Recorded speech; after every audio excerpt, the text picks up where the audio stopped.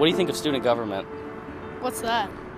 Oh, it's an organization on campus where a bunch of kids get together and boost their resumes. That's stupid. That was Xavier Rotnowski, former student body president. His candidacy and tenure as student body president seem improbable. He and his vice president, Rohit Mandalapu, removed the Jefferson Davis statue from campus, lobbied against campus carry, and helped get thousands of Longhorns on the voting rolls, among other accomplishments. At the end of their term, the Dallas Morning News nominated them for their Texan of the Year award. The catch? They ran for student government as a joke and never expected to win. I'm Spencer Buckner, an audio staffer with the Daily Texan. In today's episode of The Rodeo, instead of covering what's going on in 2019, we're taking a look back at UT's vibrant history of parody, satirical, and absurdist campaigns for student government. Satire in SG elections got its start when Jay Atkins and Skip Slyfield, running under the Arts and Sausages ticket, won the Student Association election in 1976. Atkins and Slyfield ran on a platform of avoiding all issues, having a Bevo barbecue, and changing the inscription on the main building to Money Talks. They won over an increasingly apathetic student body with a resounding 60% of the vote, a record at the time. Their administration couldn't fix student apathy, though. Less than a year after leaving office, as we mentioned in the last episode, Longhorns voted to end student government for good. 5 years later, though, the Students Association was reinstated. In the 1982 elections, enthusiasm was so high that there was a festival for a candidate. That candidate was a vaguely dinosaur-shaped Daily Texan cartoon named Hank the Hallucination. Remember him from last episode? His human supporters, the Society for Hallucination Integration, described Hank as the dream candidate. Hank won the election, though he never took office. After the results were nullified on account of Hank not existing, he was murdered by his creator, Sam Hurt, on West Mall, and a funeral ceremony and procession was held. Hank's casket was draped with an American flag. Since then, apathy towards student government was largely directed through the CRAP party. CRAP was more than a crude joke. It stood for the Committee to Retire Aspiring Politicos and existed for the sole purpose of abolishing SG. Though never successful, their efforts came to a head in 1995 when CRAP presidential nominee Neil Sheffield kidnapped Reveille from College Station and later returned her after the police threatened action. Satirical campaigns are a staple of almost any student government election here at UT. Today, though, we'll be looking at two in particular that gained national news coverage and notoriety. Campaigns that started out as jokes, but ended up being taken very seriously. Later, we'll talk about Xavier Rotnowski, who with his running mate Rohit Mandalapu won the SG elections in 2015. First, in 1995, Wiley Koepp, an English senior at the time, decided out of boredom to launch what would be SG's deadliest campaign. At the time, and in the years following, we had the official story. I'll just kind of tell you the actual story that happened. That's Koepp. We talked on the phone last week. Here he is in a radio interview in 1995. Welcome to the show, Wiley. Wiley apparently, rescued a couple of lobsters. He's named them Zoe and Squishy from a Red Lobster restaurant here in town when he saw them try to climb out of their tank. And he says if he wins, he's going to take these two lobsters, Zoe and Squishy, back to Maine to be released. But if you lose, what's going to happen? I'm going to boil them alive at high noon on the West Mall of the university. Wow, that's pretty hardcore, man. Here's Koepp in 2019 explaining what happened. So I actually got two lobsters and kept them alive in my dorm room. And we said, campaigns are usually built around, we want lower tuition. We want, the same kind of stuff every year. Like, let's do something that is life and death and see if it makes any sort of impact. The Save the Lobster campaign, as it was known, appeared at the Student Association's debates and ran an aggressive ad campaign. Koepp, the presidential nominee and only candidate on the lobster ticket, kept a very focused message.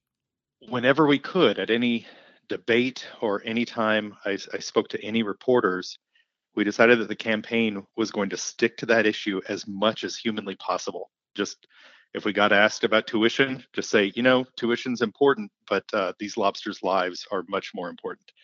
Koepp's campaign and threat of a lobster boil quickly gained national attention. What we hoped is to cause a little ruckus around campus and get more student votes. But what happened is the campaign went national. It was covered in the Chronicle of Higher Education. It made the front page of the Metro section of the Dallas Morning News. There was a large article in the Statesman about it. It made the cover of the Texan. On the day of the election, Kep placed fourth with 6.7% of the vote. The Daily Texan ran a graphic advertising his lobster boil on the front page. Animal rights activists were furious. One wrote a firing line in the Texan calling Kep a terrorist.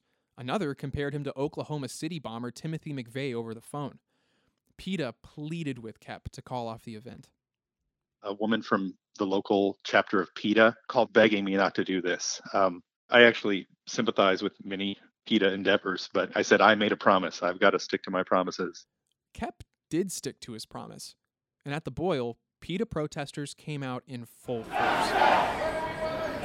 So we wheeled the lobsters to the West Mall, right in front of the fountain, right in front of the Union, started setting up our tables. There were already PETA protesters there with boards saying death to Wiley, boil Wiley, crazy things. After being forced by administrators to move off of West Mall for lacking a proper cooking permit, Kep set up in front of a restaurant on the drag and prepared to send the lobsters to their demise. I boiled water, made a little speech beforehand saying, I set out this campaign to save these lobsters' lives. We counted on the student body to vote, and the student body did not agree with us. So, just lifted the lobsters up one by one and put them in the boiling water, and PETA supporters screamed. We cooked it, put it on a plate, and ate it. I had never cooked a lobster in my life, but they came out really good. After that, viral fame and all, Kep graduated. The lobster party, like Zoe and Squishy, didn't make it past 1995. Flash forward to 2009. The Texas Travesty, the campus's premier and only official satirical publication, decides to start running SG tickets every year to build publicity for the paper. While amusing, one ticket claimed to be sent from the future to stop the eventual victors from winning the election. They never met much success at the polls. That is, until 2015. I mean, no, the thing is, it was just always just, to goof around, I guess. We weren't trying to win. It was just, an opportunity, I guess, for everybody on the travesty to, just be out and doing weird stuff. That's Rotnofsky again. You might remember him from the beginning of the episode as student body president from 2015 to 2016. But we're getting ahead of ourselves. In spring 2015, he and his running mate Rohit Mandalapu were simply another travesty joke ticket. It's always been a tradition for the travesty to put on 2 joke candidates. And so that year it was just something that we decided to do. We were both editors at the time, and 2015 came around. I just texted him and was like, hey, let's do it. But their campaign found momentum. With a slew of campaign videos, including attempts to get endorsements from middle schoolers. Who you crushing on? Don't want to answer that. What does her name she's start out with? There. What's the second letter of her middle name? Her middle name? Yeah. A. Rotnofsky and Mandalapu made it to the runoff in a distant second place. They still believed they had no shot of winning, even after their extensive social media campaign, including an attack ad against themselves, went viral. Rotnofsky Mandalapu, can they even take themselves seriously? Are they even qualified? Are they even single? 2 dweebs, Indian Jonah Hill, a disappointment. The ticket, affectionately known by supporters as Rotman, had garnered a devoted following on campus. Even though they've influenced a spike in voter turnout and have one of the most successful social media campaigns in UT student government history, they're still f***ing losers. The campaign did seem to take something seriously, though. Aside from forcing all SG members to wear cellophane to increase transparency, the ticket advocated for removing the Jefferson Davis statue from campus, because Drake and Josh wouldn't have supported him. Though they actually supported removing the statue and drafted legislation to do it, it was more of a jab at student government than anything else. When we included that in our platform, we did it kind of as a boast, as a ridiculous boast that if we won, of course, we take down the Jefferson Davis statue, which was what we were just commenting on was how all the other student government campaigns just didn't really deal with any real issues. Kind of lofty promises. They always campaigned on lofty promises that were never followed through with. After a campaign built on jokes and jabs, the day of the runoff seemed like the end of the road. When the results were announced, however, campus was shocked. Against all odds, Rotman won. Our next student government president and vice president is Xavier Rodeo.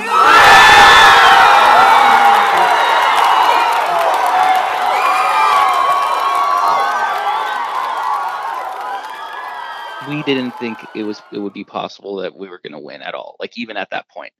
So we were talking about how like even in that off chance that we did win, like we would concede. So like when they announced it, that like, you know, it was extremely surprising and overwhelming and kind of like an oh shit moment. It was overwhelming for sure. Our moms convinced us not to like concede. My mom was pissed that I was like even considering that. She's like, you really want to piss off like 5,000 people who came out to vote for you? She had a point. Rotnovsky and Mandalapu obviously didn't concede the election and took office later that semester. But how do two pranksters, as the Austin American Statesman described them, actually lead student government?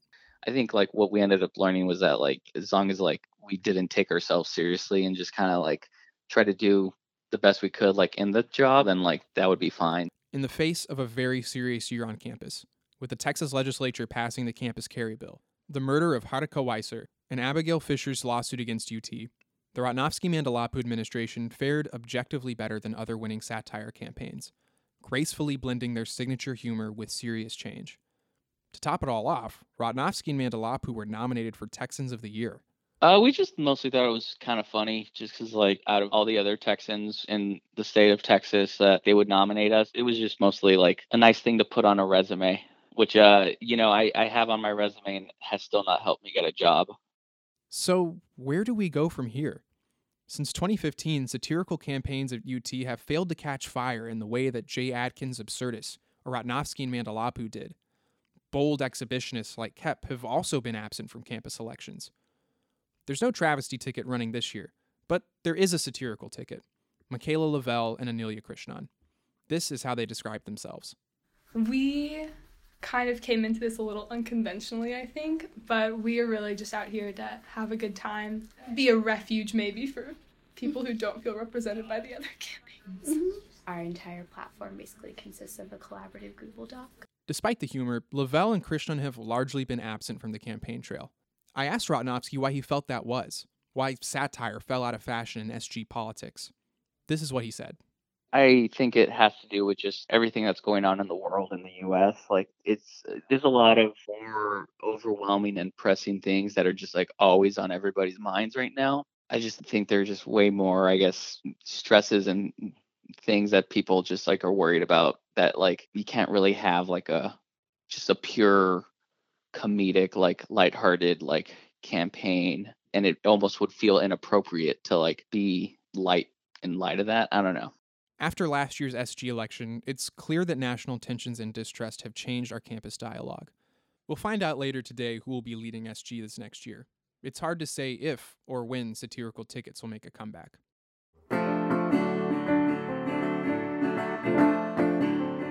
While national and campus politics have changed, for Wiley Kep, one thing hasn't: the way he likes to eat his lobster.